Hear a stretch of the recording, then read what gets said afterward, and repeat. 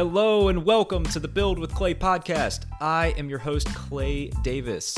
This podcast is designed to introduce you to people from across the world who have one thing in common. They want to grow in their life and inspire others. You'll get a front row seat to hear about how they define their mindset and their purpose. We'll unearth their habits, their failures, and learnings throughout their journey. And this will allow you to take those habits, those failures, and those learnings and apply them to your personal growth journey, no matter where you're trying to build yourself and grow. This podcast is designed for you, so thank you for being here. Prepare to meet interesting people, hear fun stories, learn something new, and plan to leave inspired. On this episode, we build with Ricky Shore. I have actually known Ricky's kids since college, where we competed as rivals and teammates in a multitude of intramural, regional, and national sporting events. Ricky is married to Sally, 41 years, and they have 3 children and 7 grandchildren. They've lived in Hickory, North Carolina, Atlanta, Georgia, and now their hometown of Winston-Salem, North Carolina. Ricky graduated from North Carolina State University and started his first career with Wachovia Bank. 25 years later, he left the bank as a senior executive and purchased Aladdin travel and meeting planners. 14 years later, he sold Aladdin and is now happily retired from not just one, but 2 careers. During his working career and in retirement, Ricky has been a committed volunteer and helped numerous organizations with fundraising. He is active at St. Paul's Episcopal Church and has helped with 3 capital campaigns, served on the Vestry both Senior and Junior Warden. Today, Ricky is enjoying traveling, his children and grandchildren, golf, tennis, pickleball, biking, and not working. Sounds like a wonderful life. In this wide-ranging conversation, we discuss life with 3 kids, his journey from being with the bank for 25 years to pivoting to owning his own travel company. We get into what Rickyisms are and how they help build a strong culture. Ricky also shares how to incentivize people the right way and how to pick the right clients. So now sit back, relax, and enjoy this wide-ranging conversation with Ricky Shore. Super excited to welcome Ricky Shore to the podcast today. Today we are going to build with Ricky. Ricky, welcome. Thank you, sir. Glad to be here. I'm excited to have you. I have known your family since I was in college and have a lot of stories mainly around sports with your kids. And so we'll probably touch on some of those things as we go out through here. But I want some folks that don't know you to get to know you, or perhaps maybe even your kids who are listening to get to know you a little bit more. If you could only listen to one musical artist or band for the rest of your life, who are you listening to?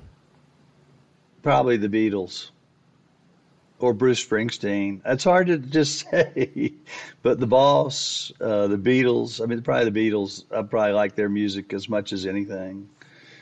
Ultimate golf foursome. This is people who are dead or alive, people you know, people you haven't ever met. Who would be in your foursome, and where would you play? It's hard when you first ask that question and say, well, Richard Hill and my son-in-law Garrett is about as good as I do. But I shook hands with Arnold Palmer. The King's the king. He certainly would be there.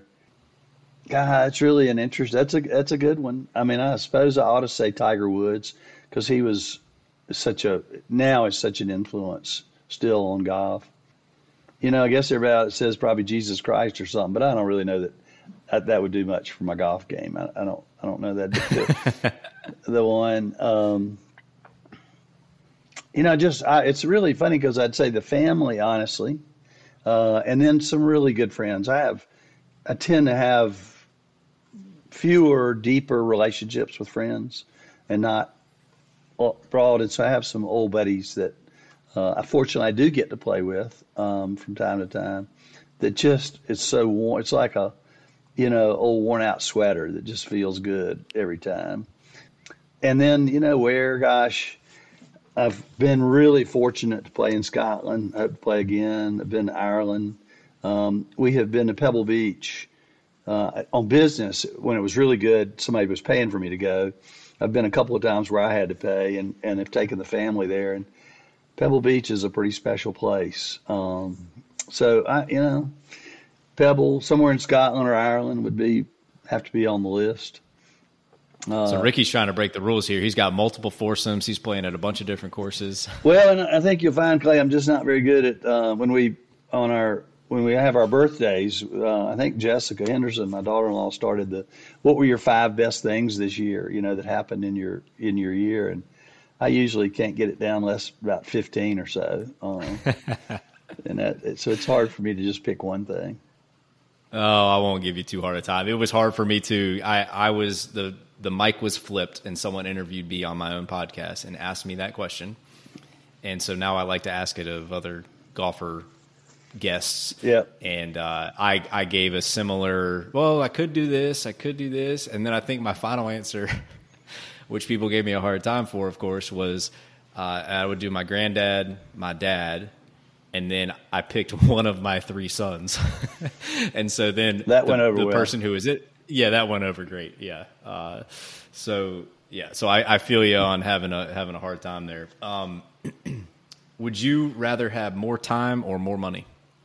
That's a good one. I'm retired, and so you'd say, gosh, time's just not a problem, but my days are pretty full, and it'd be nice to have if we could get 8 or 9 days each week would probably be a little helpful. It's hard to say, could you have more money? There's a certain amount of money that if you got enough, you got enough. I think Sally and I have enough. We'll know if I move in with my children, I will have been wrong about that. But, there's only so much, I guess, that you can spend, and we all kind of evolve to whatever that capability we have, and that's your life, and that's pretty good. So I suppose, the problem with time is I'm 66. And so when you're 66, there isn't as much time as if you're 34, 35. So time's probably something that would be nice to have more of. You graduated from NC State University in Raleigh, North Carolina. Yes, sir. And then you sent 3 kids to the University of North Carolina Tar Heels in Chapel Hill, North Carolina.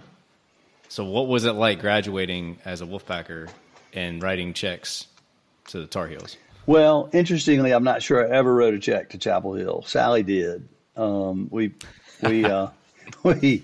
I would say all those allegiances soften over the years. We had a great time in Chapel Hill for 8 years because all 3 of them went there, as you know. When Richard and I were playing golf at the beach and he was trying to decide what he wanted to do, he wanted to go to Virginia and didn't get in. I think we made him apply maybe to state and somewhere else. And he went to Davidson and toured, and he said, I feel like it'll be a continuation of high school. And he said, I think I want to go to Chapel Hill because if I don't, I'll always wonder if I should have. And that was really his, and he may deny that, but that's what I remember. No, we actually had this conversation recently because I had totally forgotten that he grew up a Wolfpack fan because that's where Dad went. And but he gave a very similar answer. So he does that, and then 2 years later, Hill has been going down to Chapel Hill to see him. We go to football games. We had a lot of fun tailgating, and we really kind of learned over time. I didn't really care if Chapel Hill was playing Virginia or Clemson, or that didn't mean much to me. So a lot of times we'd go tailgate, and then when everybody went to the game, we'd go home. But it was a great time. But then so Hill kind of was like, well, gosh, I know all of Richard's friends, and then when Mary Louise came along 2 years later, she said, I'm going to Chapel Hill, and we said, well, maybe you ought to apply somewhere else, and just as a backup. And she said, I'm going to Chapel Hill. Chapel Hill is a great place. Carolina is always felt like it was the university in the United States. And Clay, I'm sure you've probably seen my sweatshirt, but when Mary Louise went, she said, Daddy, you got to wear some Chapel Hill bling stuff. And I said, sweetie, I love you, but I just can't do that. And so unknown to them, we got a sweatshirt, a navy blue sweatshirt with Carolina on it. And my neighbor embroidered in small red letters, a wolf in sheep's clothing. Go Pack. And I still have that sweatshirt. So that's my Chapel Hill bling. I respect more than anything the allegiance that's still there, deep rooted, no matter where the money's gone and where the kids have gone. That speaks a lot to someone's character to hold on to that. So obviously you've got 3 kids. I've got 3 little ones. Mine are 7, 4, and 1.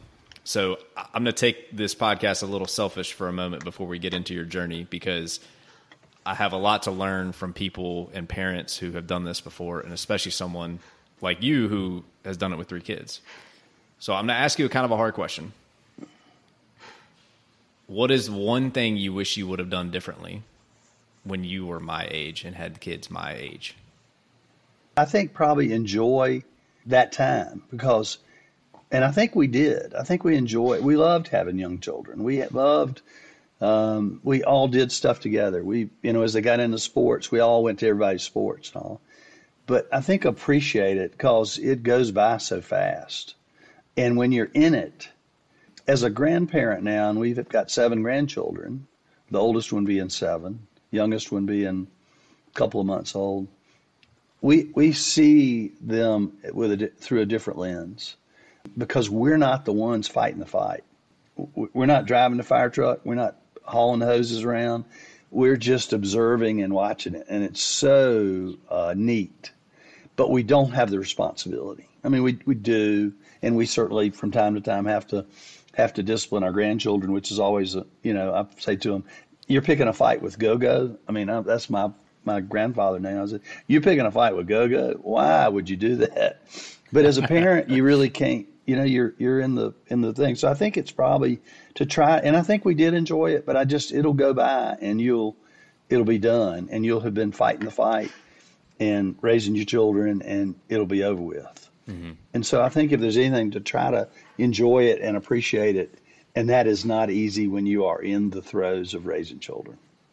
Rumor has it that you had a 12-year-old contract with your children. Yes, we did, and it was a combination of things. I had a customer of mine when I was with the bank, with Wachovia, that took his grandchildren when they turned 13. He took them anywhere in the world for a week.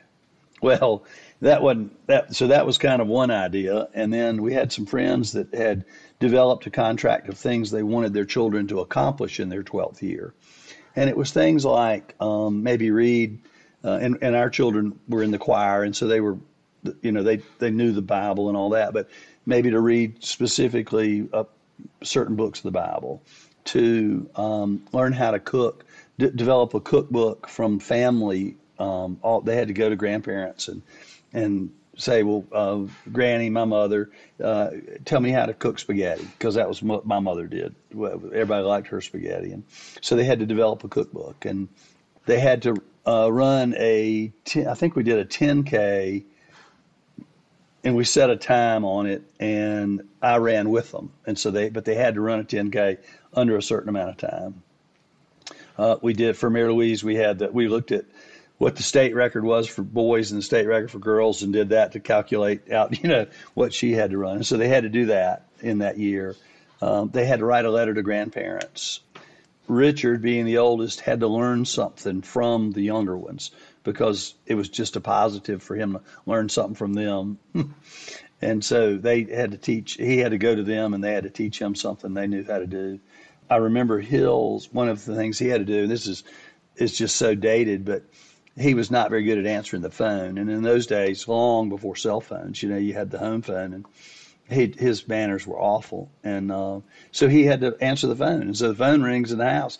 He had to answer the phone, and he had to do it in a polite sort of way. So just, a lot of things like that. It wasn't overwhelming in that year to accomplish it, but at the same time, it wasn't just, I'll get it done on Tuesday. There were things they had to do, and that were meaningful things. And so once they did that, and I don't really remember us having to drag them through it. Everybody pretty much got their stuff done. But then we took them on a long weekend somewhere, and we took Richard. He and I went to Phoenix or Scottsdale and played golf for 3 or 4 days. And then Hill wanted to go in the Pebble Beach area. We didn't go to Pebble, but we stayed at Half Moon Bay and played golf there, and got paired with these 2 Asian dudes who couldn't speak any English, and we certainly couldn't speak their language. And you would have thought they were playing with Tiger Woods, because Hill was 13 years old and could hit the golf ball pretty well, and they couldn't. and they thought they were playing with Tiger Woods the whole day. And then we took Mary Louise to New York, and the one thing I remember about that is we were shopping in some really expensive area. And I said, we've been doing this, and we're not going to buy stuff here. And I said, we probably ought to go to a museum or something. And Mary Louise said, Daddy, the stores we've been in are like museums. Because we couldn't afford to buy anything there. So that was just one of the things. So anyway, that contract was important because I think it was important in the development of our children. It was important in that Sally and I got to take each child off, which is really hard to do with 3, to get to just get that one-on-one time or 2-on-1 time.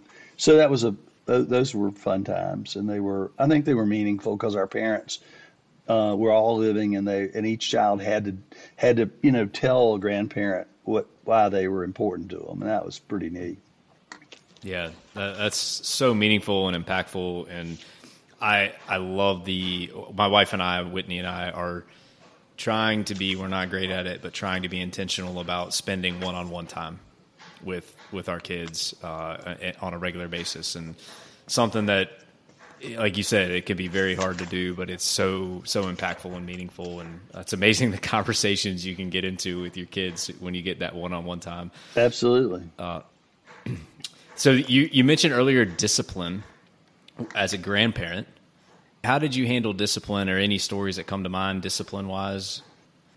There was a point when our children were probably, 10, 12, 14 or something, or 8, 10, 12, where we just, we were doing all kinds of parenting and controlling.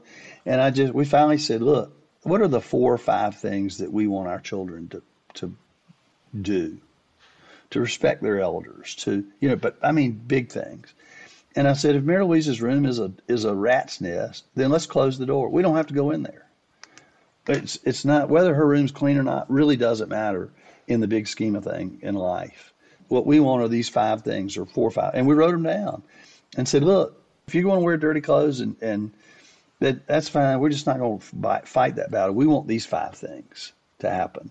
And we want respect, and we want honesty, and we want integrity, and we want you to work hard. And those are the things. And that happens. It doesn't happen at the age of your children, but another 4 or 5 years, you'll get to the point of, look, I'm trying to keep the teenagers alive till they're 21. And I want them to come out with 4 or 5 core things in their life. And if they do, they'll be okay. Did you review these 4 or 5 things with your kids? Oh, yeah, absolutely. And just said, we're not going to fight on all this other stuff. Y'all, if your room's not clean, if you're not washing your clothes, if you're not doing the stuff, that really doesn't matter. And ultimately, people don't want to wear dirty clothes all the time. Eventually, people will wash their clothes. But I think it was maybe a revelation as a parent that, look, what are we really looking for? We want them to be respectful. We want them to be honest. And so let's think about those 4 or 5 things, and let's do everything with that in mind, and maybe not worry quite so much about other things. I may dig a little bit here, Ricky, because I'm very intrigued by this concept. So it sounds like, you and Sally sat down probably multiple times and really carved out what's truly important, and probably kept asking, is that really important? That's right. Once you had the list, it was what happened? Well, I think we sat down with the choice. I remember we sat down and said, look, we're battling. And I don't remember exactly. I know it would have been with Mary Louise. With Hill, he would have had clothes stacked up in his room, a pile so bad. One time, I think we had a mouse that got loose, and we're in his dirty clothes. Well, if once that happens, then all of a sudden things change, and maybe somebody says, well, maybe it is important that I deal with my clothes. Messy rooms, just, not getting up and getting, just all the stuff that happens with children. And you just and they were probably all beginning to be teenagers. And we just said, look, this is, we can't fight this every day. What are the things we want to have, we want our children to be, and what are those core principles?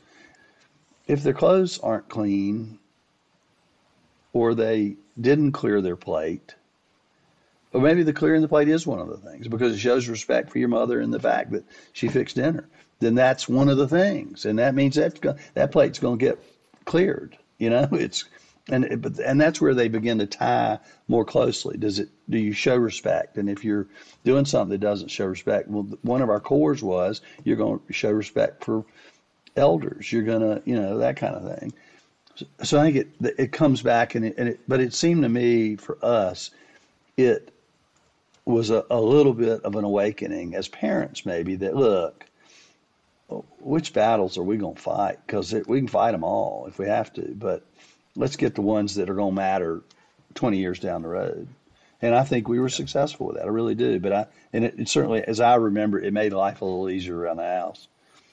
I was about to say, because one, I have seen the output of your three children, and 100% they have all those things that all the foundational elements that you talked about.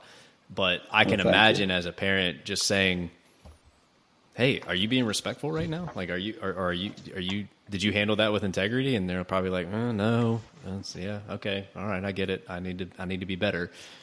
Instead of, I remember as a teenager, getting, frustrated with my parents because they're like, "Oh, you got to clean your room, you got to do this," and in my mind, I'm like, "This is not important." When there probably some of it that actually was important, but I do also recall them doing a wonderful job, holding me accountable to work ethic, to, being respectful to elders, and some of the things that you've talked about here. And I'm extremely grateful for them giving me a hard time so that I can build that foundation. So the output for your kids is there. So parents out there, heed Ricky's advice. My father and I were close and competitive, and he taught me all my tennis and golf skills and everything. But when I was a teenager, man, it was a battle. And my mother said, "You need to say yes, sir, to your dad." She said, "You need to say yes, sir." And so when it got heated, she said, "I'm going to say sunflower seeds to you." And when I say sunflower seeds, the next thing out of your mouth ought to be, "Yes, sir." And I swear it was, life got better after that. And it just, she probably didn't have to say it much, but it was just kind of one of those things of, it's his house, and you need to be respectful of him. And if you'd asked me who would I want to play tennis with, it would be my dad, because I did not play enough with him because I was starting my career and wished I had played with him every time he'd ever call me to play tennis. But it's fun. I just think you got to keep your eye on what are you really trying to accomplish. Yeah, that weaves in really well to what I ask every guest is, what's your why? What's your purpose in your life? And sitting there and thinking about that can be difficult. What would you say your why or your purpose is in life, Ricky? I saw you kind of prompted me on that one. I thought, man, I'm not sure I'm that deep, and I have a big purpose driving my whole life. I would say that what I, though, have done is, and part of that was my Wachovia experience. We were community people. It's part of what we were, was to be part of the community and make the communities we lived in better. And so I did a lot of volunteer. I've done a lot of volunteer work all my life. A lot of it was part of the bank, what you did for the bank. And so I'd say trying to leave the place better than you found it. But that's hard to do sometimes. But I think having children that are productive, and them having children that are now having grandchildren, and people doing more and helping people along the way, it's pretty simple. I don't think I'm going to invent anything big or solve some medical problem, but I hope that I've left the world better than when I found it. Some days I think I have, and some days I'm not so sure. It's not necessarily about accomplishing your purpose every minute of every day, but it can be a guiding principle. And I think as we get through your journey, we'll see that theme woven through a lot of how you've handled, not only parenting, but your career and what you're doing post-career. How would you define a growth mindset? I did not want to travel outside the U.S. I didn't go outside the U.S. until we bought Aladdin Travel in 2004. And then I said, we've got to go outside the U.S. We're in the travel business. I can't say I've never been to Europe, but I didn't want to go. I just, and once we did a trip, the five of us did a trip to Paris and London for our first trip. We kind of did it on our own. then you begin to see what the rest of the world looks like. And that fact is, all the people, and this is what the politicians don't understand, people just want to have a family and they want their children to have a better life than they've had. And they want safety and they want education. That's all they want. And it doesn't matter whether it's Paris or New York City or Winston-Salem. It doesn't matter. That's all people really want.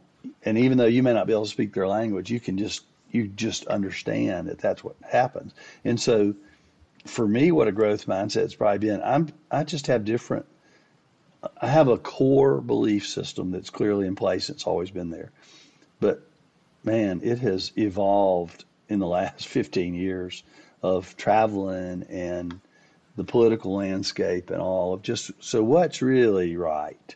And being a whole lot more open to a variety of things than I would have been 25 years ago. So I suppose that growth definition is just maybe an age thing of what I thought was set in stone 25 years ago. I found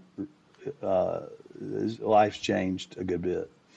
And I don't know whether that's just age, just experience, just travel, but so that growth has been a personal growth, honestly. Yeah, so being open to experiences, people, perspectives, countries. Yeah, and I would say I really wasn't open.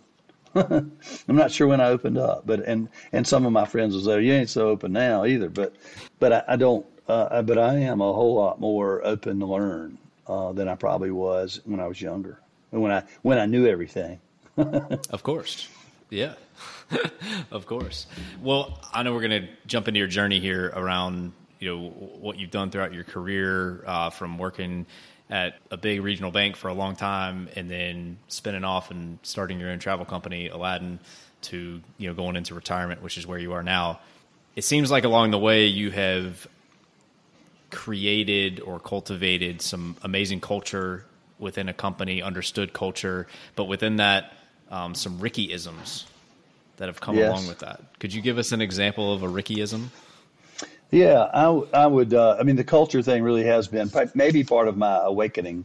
I'm telling you, be embarrassed at how the Rickyisms, but they didn't. I didn't label them Rickyisms. Some of my employees did at some point, but I said they really, I think, are attitude matters. Pick a good one. Demonstrate in actions and voice a high give a hoot factor, and that when it was written down, nobody would let me put what I wanted to put there, so we modified it to give a hoot. Help others around you, and it helps you. Don't sweep a problem under the rug. Together we can fix it, but separately it gets ugly. Some really basic stuff, but it became, I put hustle beats smarts every time, and that was probably because I wasn't probably the smartest person in school, but, a hustle. And so those things were just part of what really became the Aladdin culture.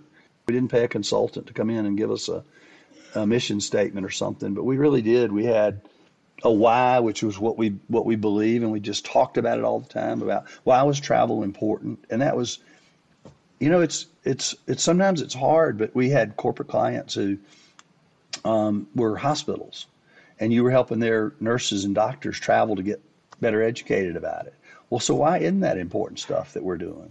In the corporate space, we were helping people do their job better and be paid more and be more satisfied in their jobs. So why isn't that important? And so it was a little bit of spinning of what we were doing, but it was also really saying our ability to help people with their free time and have a more fulfilling life was important. We did student travel so that we're getting them better educated. We're exposing people to the world. There was a real why in our business, but we had to kind of figure that out, and so that people would feel like what they were doing really mattered. Mm-hmm. And then, how do we treat our clients and all that? It's not that hard. It's very basic. I had to create a culture of what are we going to do? How am I going to go to sleep at night every night, feeling like our company has done whatever they could do to be good at what we're doing and help our clients. And that's really all the culture is. But that was important to me, clearly, because it was my company at Aladdin. Somebody asked me a few weeks ago and said, the Wachovia culture was so strong. And I said, well, there was an article written in 1929, and it's called the Wachovia Spirit. And I've got a copy of it hanging at home, honestly. And I pulled it back up, and it just goes through the ideals and attitudes, the efficiencies, integrity, friendliness, and the breadth of you. It's a really well-written article. But the whole thing is about, if the company is efficient, it's because the people are efficient. If the company is honest, it's because the people are honest. If they're productive, it's because the people are productive. And ultimately, and I got it because it's the last sentence says, the ideals and attitudes taken together as constituting the Wachovia spirit are the pilot lights by which the institution has guided its course, and by which it must always guide its course if it is to be an endless business with a soul. And I thought, how many businesses today are thinking they are a business with a soul? I don't think many. And I just say that because that was the culture and that's what when I came out of school in 1979, that's the company I went to work for. And so it influenced me for 25 years. And those relationships I had with people in Wachovia were just incredible. And they still are today. A lot of them are still really, really close friends. But it was that kind of culture that I just didn't even know. I didn't know that there were other corporate cultures. It's like, well, this is the one I grew up in. And then I started to run my own company, and it had a culture because it was a company that had started somebody else, and I bought it from them. And so I had to change a culture. And then I began to call on companies to get their business. And you could tell in 5 minutes walking in a company, is this going to be somebody that that is going to be nice to deal with, that has a culture that's supportive, or is it one that's not? And it is amazing when you keep your eyes open and your ears open, how quickly you can understand the culture of a company and what it's going to be like to work with them. What are some of those variables or behaviors that you notice within that first couple of minutes, that good and bad? Most of it is how they interact with each other. If the person at the front desk is speaking to everybody that goes by and saying, "Hey, Jim, how you doing? Did y'all have fun last night?" Or is everybody's got their head down. I mean, you just can't believe it. If you're there in a conference room waiting on your appointment and somebody sticks their head in and says, "Are y'all okay? Can we get you some coffee or anything?" And they're not meeting with us. They're just kind of, they're just kind of interested in what's going on. It's just amazing how quickly, kind of the space you meet in. I remember one company in Charlotte, we met, they had kind of a secure foyer kind of thing that was, it was terrible. They had a bench on the side. That's where our meeting was. It was really bizarre. And so it not only says not much about us as the service provider, but it also says something terrible about the employee of that company, that they've got to meet in this awkward space. Well, I'm not sure who thought that was a good idea, but somebody did. And so there's little things you pick up on, but a lot of it is the interaction between people. You'll find out pretty quickly, is this a teamly kind of place, or is it the kind of place where everybody's looking to place blame on somebody for something that's gone wrong? And you just would be shocked at how quickly you can detect that kind of stuff. I'm so curious by this because Aladdin was obviously a travel company. You're providing travel services for companies and individuals. So your business grows by getting clients. Yes. Right? So you're trying to get clients, but you walk in and you experience some red flag, some yellow flag comes up about their culture. As the business owner who grows their business by getting more clients, yet you're sitting with a client that you're like, yellow flag, red flag. What are you doing? Because it seems like a conflict of interest right there for you. Well, it is. And sometimes I can remember we fired one client in my 14 years, and that was really an honesty issue. They simply were not honest, and so we just said, we can't do this anymore. But, there is bad business. And you had to kind of learn that. And maybe some of my openness, because I would have been brought up in the customer's always right.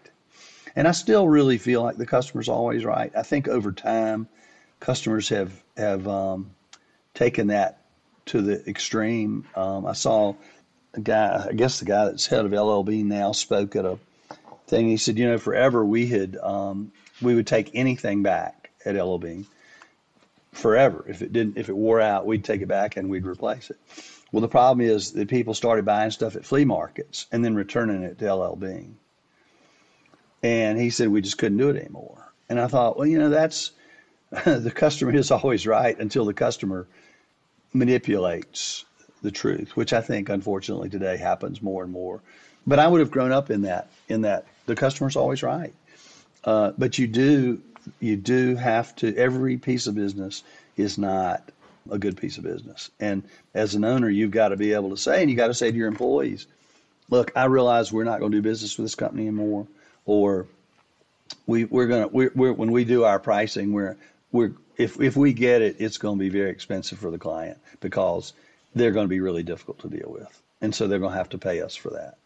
And so a lot of times you wouldn't get it, and they'd go somewhere cheap, and they'd get mad and all that. But you'd have to say to your employees, we're going to do business with people that treat our people well. And if we have people that are disrespectful to our employees, I had lots of conversations about that. And I'd go to the companies and say, look, I'm just telling you this is what's happening over here.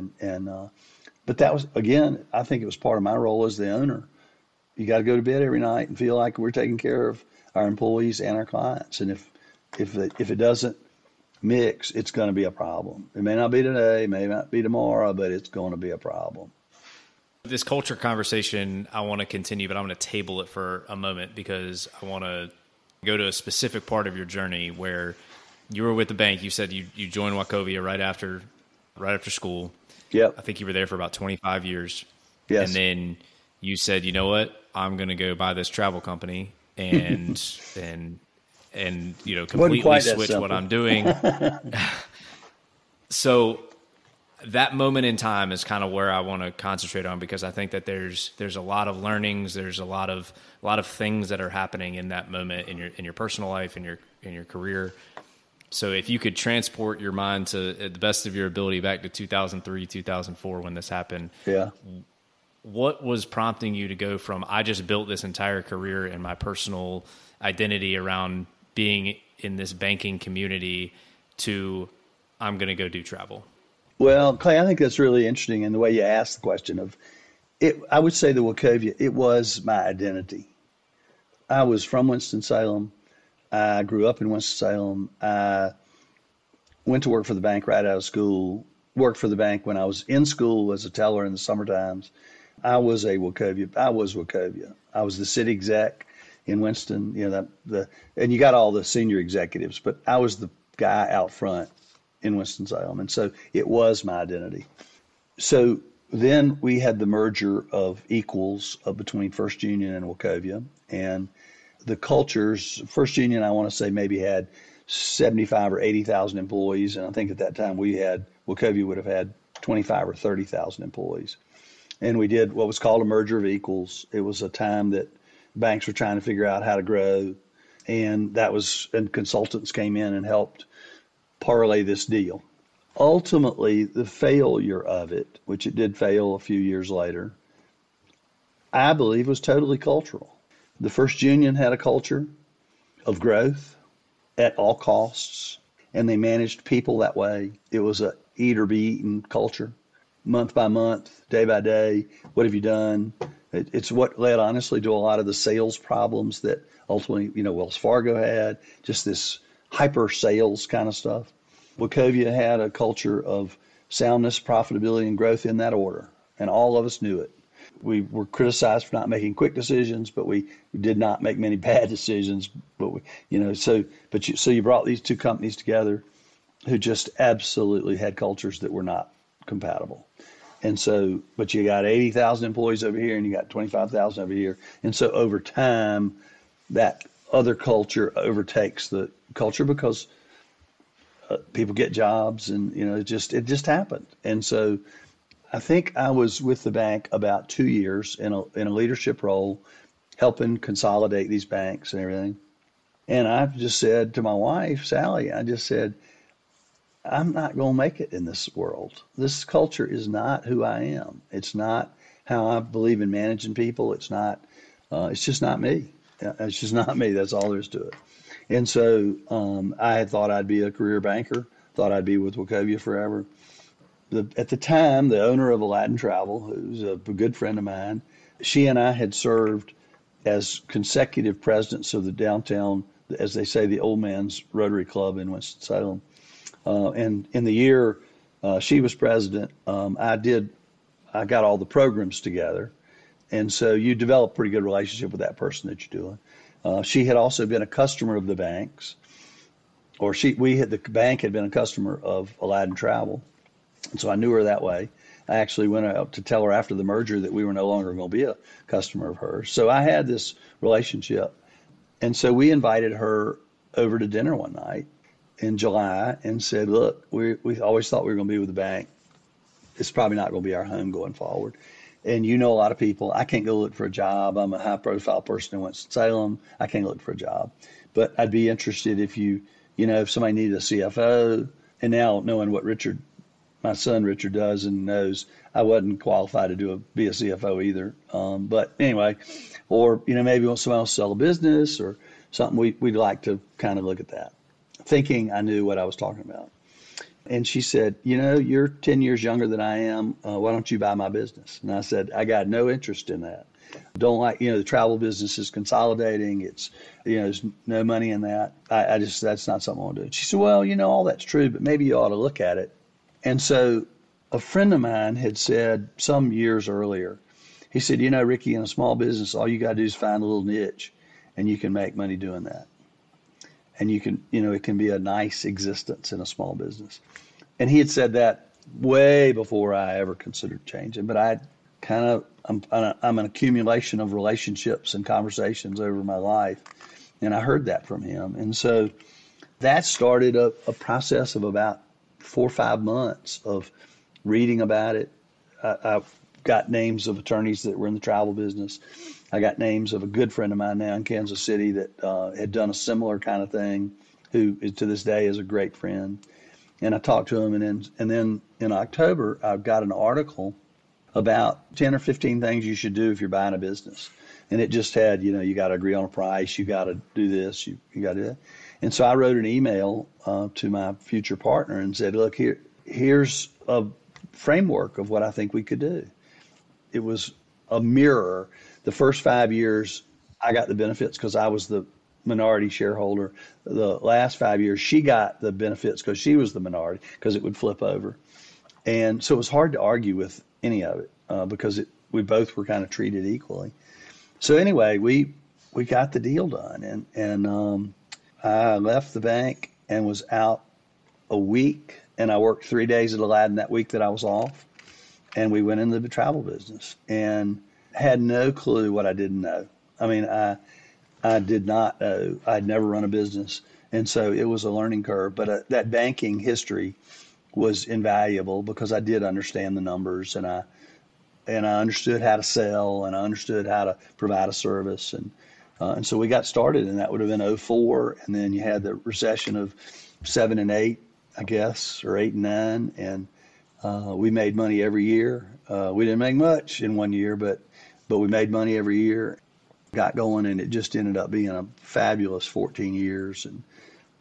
But I think it took that merger and that what I would consider awful experience to push me out. And I think many people will stay in an awful experience and never have the thing that pushes them out. They just will survive in a crappy work environment.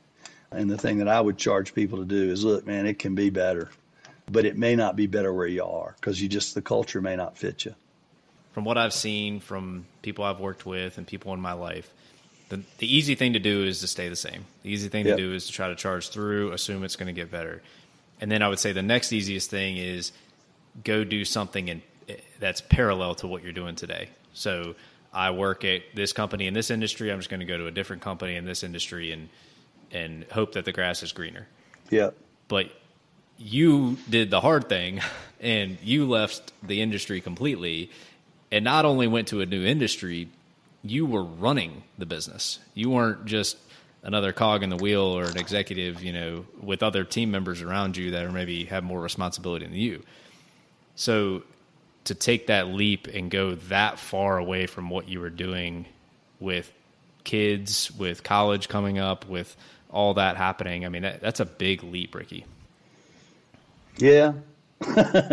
I'm glad to have it behind me. But I was pushed. I'd say it was, and you know, we had a lot of trusted people along the way that helped us, and but we were very fortunate, and it just worked out. Couldn't have worked out better. So getting back to our culture conversation, so you're coming in, you're working with someone who's run the company for a long time. How did you start, building these Rickyisms in? How did you start building a culture that you thought would thrive based on your experience, especially at Wachovia? A lot of it really was, I kind of came in and I was learning the business and I was observing things. And there were one day that we had a thunderstorm that came through maybe 60 days into my tenure there, and the big bolt of lightning hit, and all of a sudden the building went dark. And so I'm sitting there, and I've been working for Wachovia, for 25 years, and nothing ever went dark. There was stuff that was backed up, everything was backed up. That didn't happen. And so I'd say maybe 30 seconds or so, all of a sudden everything starts blinking and the power comes back on. And I said, so where's our generator? Well, we didn't have a generator.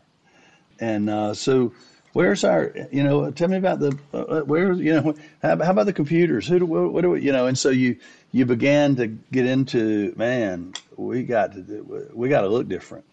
Our clients are not expecting us to say, oh, by the way, we just blew out our computers and we'll be up in a week or two.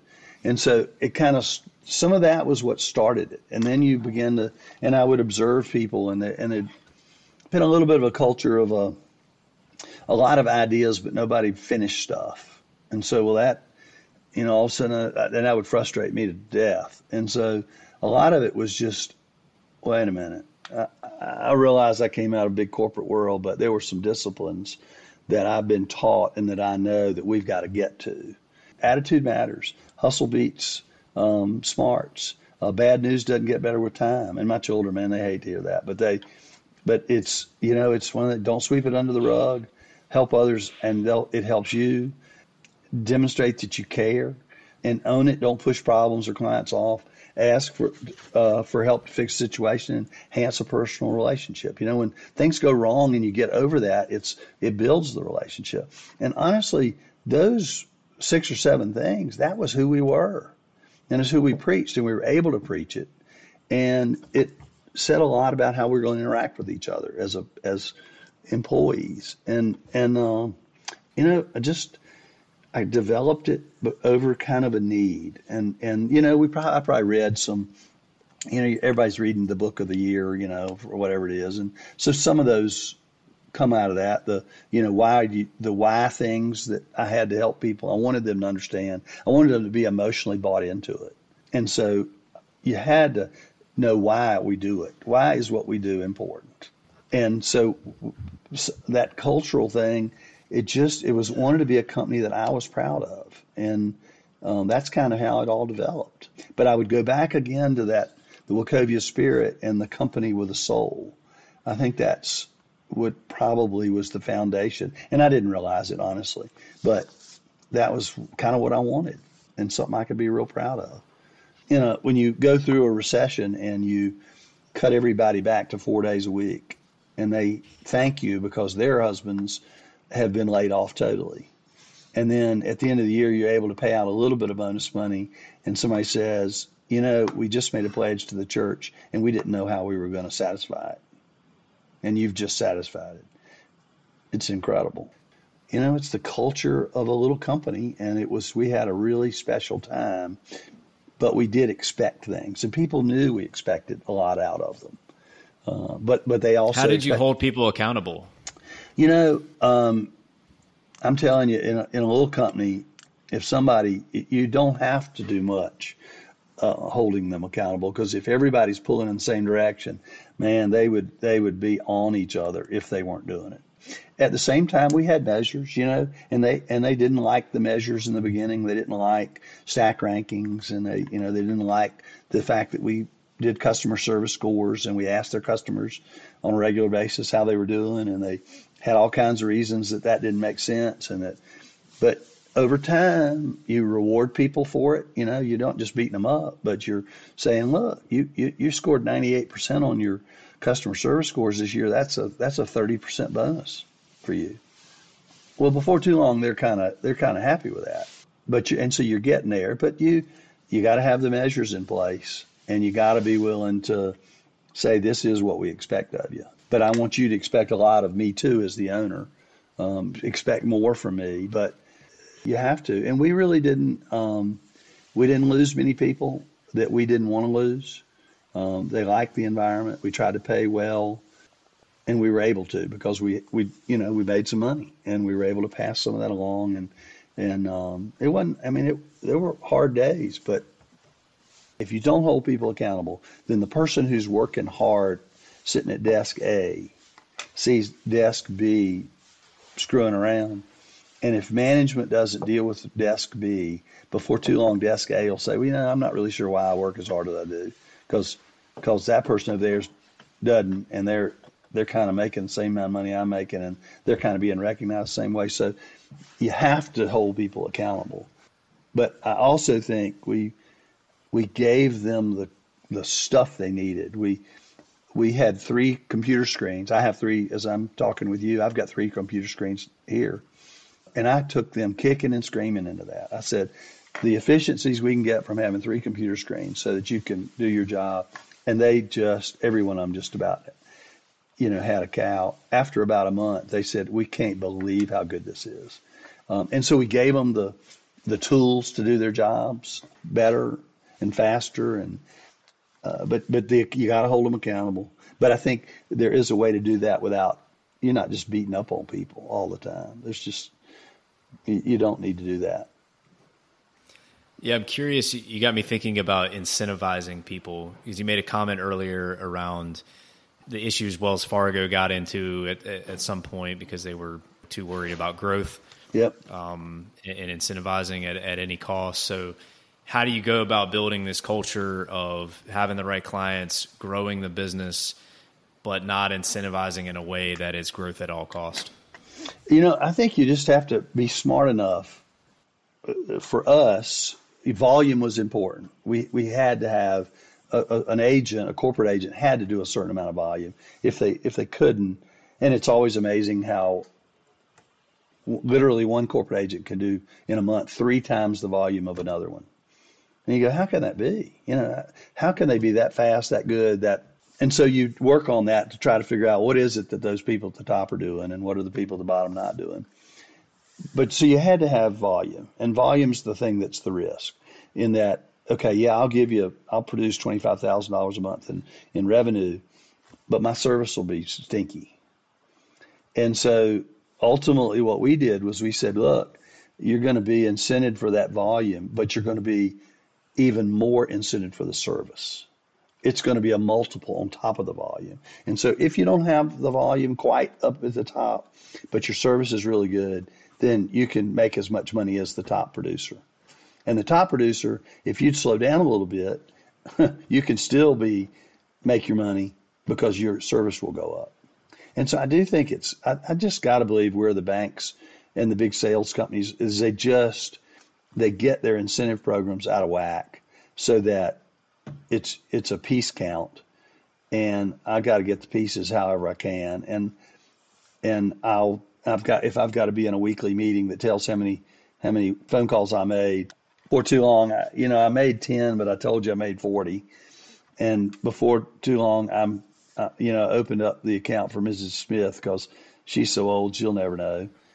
I just know that's what happens because I saw it begin to permeate the business I was in, and that was part of what I didn't want to be part of. I like the triggering kind of along revenue, but also client satisfaction. And you could lower revenue a little bit, but increase client satisfaction and still be incentivized, still do a good job. But then you had floors, obviously, especially on the revenue side. I'm trying to manage 43 people. and Wells Fargo was probably managing 350,000. I don't even know.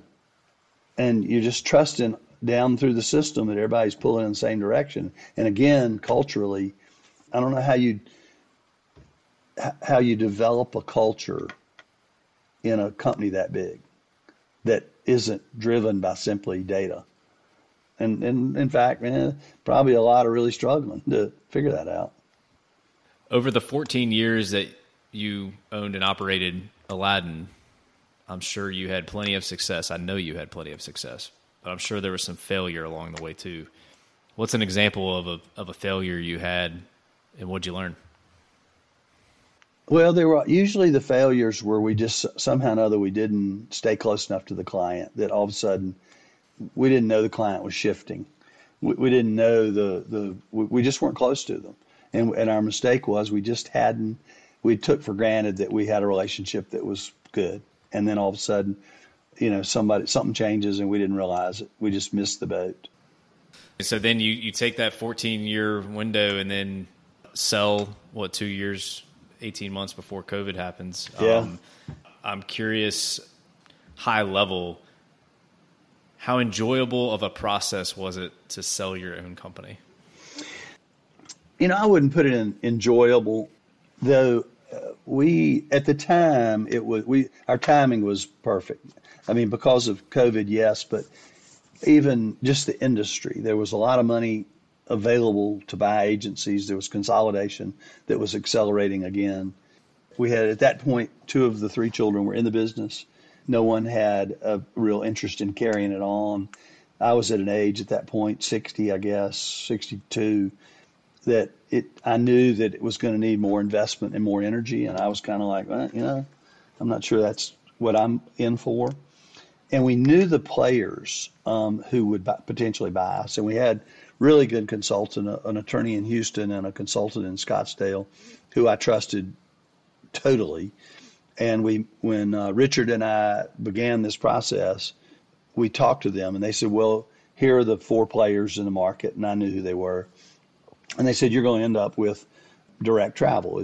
And I said, well, that's fine, but we've got these other people. We need to, just need to do our due diligence on it. And one of them we talked to, and it was a New York-based company who we had been close to and knew a lot of the people, but they had changed some of their leadership. And we got off the phone with them, and Richard and I looked at each other and said, and usually if we were on the phone, Sally, Richard and I were on the phone talking to these people, and I said, they think we're just stupid bumpkins from North Carolina. And I said, we probably don't need to call back. And at any price, I'm just not sure I would have done business with them. We just wouldn't have sold the company to them. And so we ended up back in conversations with direct travel.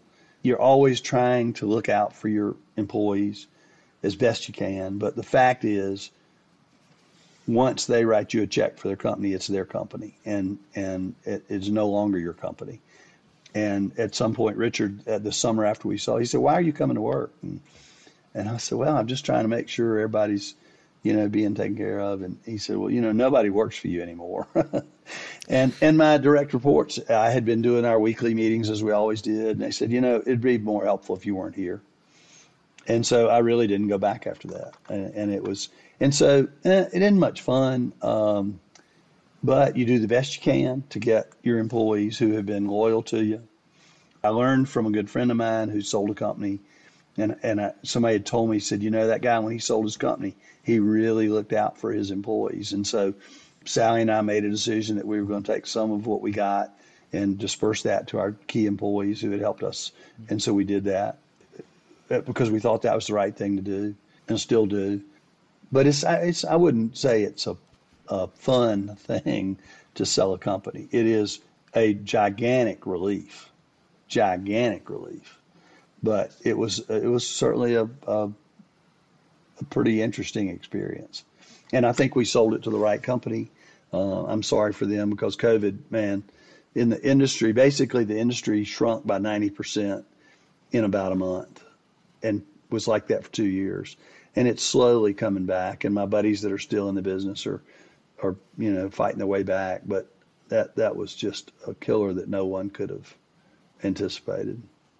timing with some of this stuff is it's extremely fortunate or unfortunate depending on where you sit. But what a cool run to be able to grow that business, involve yourself, and broaden your perspective, broaden your travel. It sounds like I know you have a love for travel now. No surprise, being in the industry, and to involve your children in the business as well and family in the business. I mean, sounds like a wonderful experience to now you can look back on and reap some of the benefits from it. Yep. The state motto of North Carolina is, I think it's esse quam videre, which I assume is Latin, and it is to be rather than to seem. And I'm proud to be from North Carolina, and that's something I've kind of hung on to that over the years. And it really, I'm not exactly sure when I realized all that, but it was somewhere in that move to Georgia with the bank that I thought, man, there is something about where you grow up that matters. It makes me think about a quote. I think it's a John Wooden quote that a reputation is what people think you are, and a character is who you truly are. And it kind of makes me think about, actually be, don't be just seen. Yeah. Character versus reputation. What's one of the best or most worthwhile investments that you've ever made? Could be an investment of money, time, energy. Well, I hate to be thing oriented, but I'm sitting at our house in the mountains. That years ago we liked the mountains and all that, and this house came on the market. We had admired the house, and we came in it one day and said, man, this would be really cool for us to do. And for a lot of reasons, it gives a place for the children to want to come. The grandchildren love it.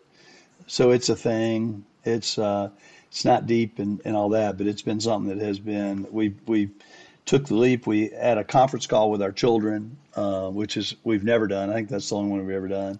And said, look, we want to tell y'all we're going to buy this house. We've not gone nuts. We know what we're doing.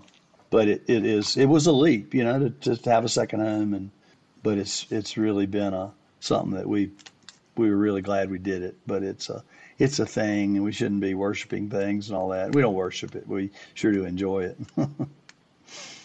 Yeah, well, you get to fill it with memories, which I know y'all do, and we'll have plans to continue to do it. And I would think, the other thing, to overlook the move from Wachovia, which was my home for 25 years, into the investment of time and energy and resources in the beginning, to Aladdin. I mean, if there's one thing that changed our lives probably more than anything else, that was really it. The trajectory just was different. What advice would you give to a smart, driven college student who's about to enter the real world? I think you got to work hard. I think you got to try to learn as much as you can, and you got to try to put something back. It's not all about taking. What advice should they ignore? I'd just be a good listener. I'm an accumulation of a godzillion number of conversations I've had in my life with people who gave me advice that at the time I'm sure they thought it was really good advice. You just absorb it. And sometime in the future, you'll go back and say, man, that was the worst thing that I could have ever heard. Or you'll say, man, there was a little snippet there. And so I think I'd listen to everybody and let it let it percolate, and it'll come back. And it'll either come back as, whew, that was glad I didn't do that, or glad I didn't follow that, or, that wasn't a very good idea, but this is. And so I just think you try to take it all in and then use good judgment. When I worked for a man in Atlanta, and when I went down there, he said, look, I want you to run this thing. You take it and run with it. Just don't bet the farm on any one deal. And that was kind of his guidance. The opposite of a micromanager, but that was good advice. It was great advice. That reminds me of what my dad used to always tell me. He said, we have 2 ears and 1 mouth for a reason. Listen twice as much as you talk. Oh, yeah, absolutely. You serve on a number of boards and have throughout, I think, your career, and I know you do still to this day. I'm curious, just in general, and it doesn't have to be about you, but I think there's a lot of people that are intrigued by being on a board or haven't experienced that before. What makes a good board member? The one thing I would recommend to people is, one, you need to be engaged, and it needs to be something that you're really interested in. Because I would tell you that over the years, the bank said, hey, we need somebody to do this. And so, okay, I'll do that. But over time, I've gotten to where I want to do this. I've got an interest in this. Right now, I'm on Arbor Acres board, which is they ask a lot of you as a board member to be engaged. Arbor Acres is a very successful retirement continuing care unit, really nice retirement community. I'm on the board of the volunteer fire department in Allegheny County, and honestly, they need me probably. I mean, there are good board members on there as well, but they need good, smart business people on that board. They have the volunteer firemen who do a fabulous job of saving structures and saving people and all that, but they need business folks to help them with it. And so I think that you're engaged and you really care. And so don't do a board you don't really care about it. You're not, the mission's not there. Callidium is the children's museum in Winston-Salem that's in the process of building a new building, and they consolidated with SciWorks and really, in my mind, went to a new model of what stuff needs to be. Instead of having two museums, we've consolidated into one and are going to have a much better one than we had two. And we've hurt some feelings along the way because people liked the two museums. But I think ultimately, and I was heavily involved in kind of that turn of events, I suppose, but you got to be committed to it. I think that's the big thing, is that it's something you're really interested in. All right, we're going to end on this. Richard asked me to ask you about the doink at Erin Hills. At Erin Hills. I think they got more out of the doink than I did, but we were playing, and they said it really doinked right at the bottom of the pin and should have gone in. I don't know. We got up there, and it was 10 or 12 feet away, but I had a good stretch of about, I had 2 hole-in-ones in a year.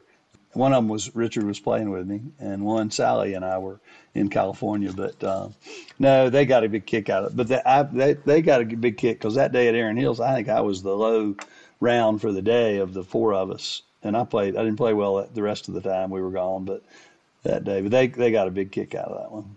Well, very good. Well, Ricky, it has been an absolute pleasure. I took more time than I asked for this conversation, but I just couldn't stop understanding your journey. And I know that there's going to be some inspiration and people that are going to find little tidbits, and you'll be part of their accumulation of things and of people and experiences that shape who they are. And so I just want to thank you for your vulnerability, for the thought and time that you put into thinking about our conversation today. And so today we've built with Ricky Shore. Ricky, thank you for being on. Thanks, Clay. Appreciate the time. Hey, listener, it's Clay. Thank you so much for tuning in to this episode of the Build with Clay podcast. I encourage you to subscribe wherever you listen so you can discover all the episodes and hear from others about their growth journey. If you know me at all, you know that I love feedback. So please rate the episode and provide your comments so I can grow and be better for you and our guests. For more content, you can find Build with Clay on Instagram @BuildWithClay, and head to claydavis.substack.com where you can sign up for a bi-weekly newsletter sent directly to your inbox. Thank you so much for listening. I hope you're inspired to grow.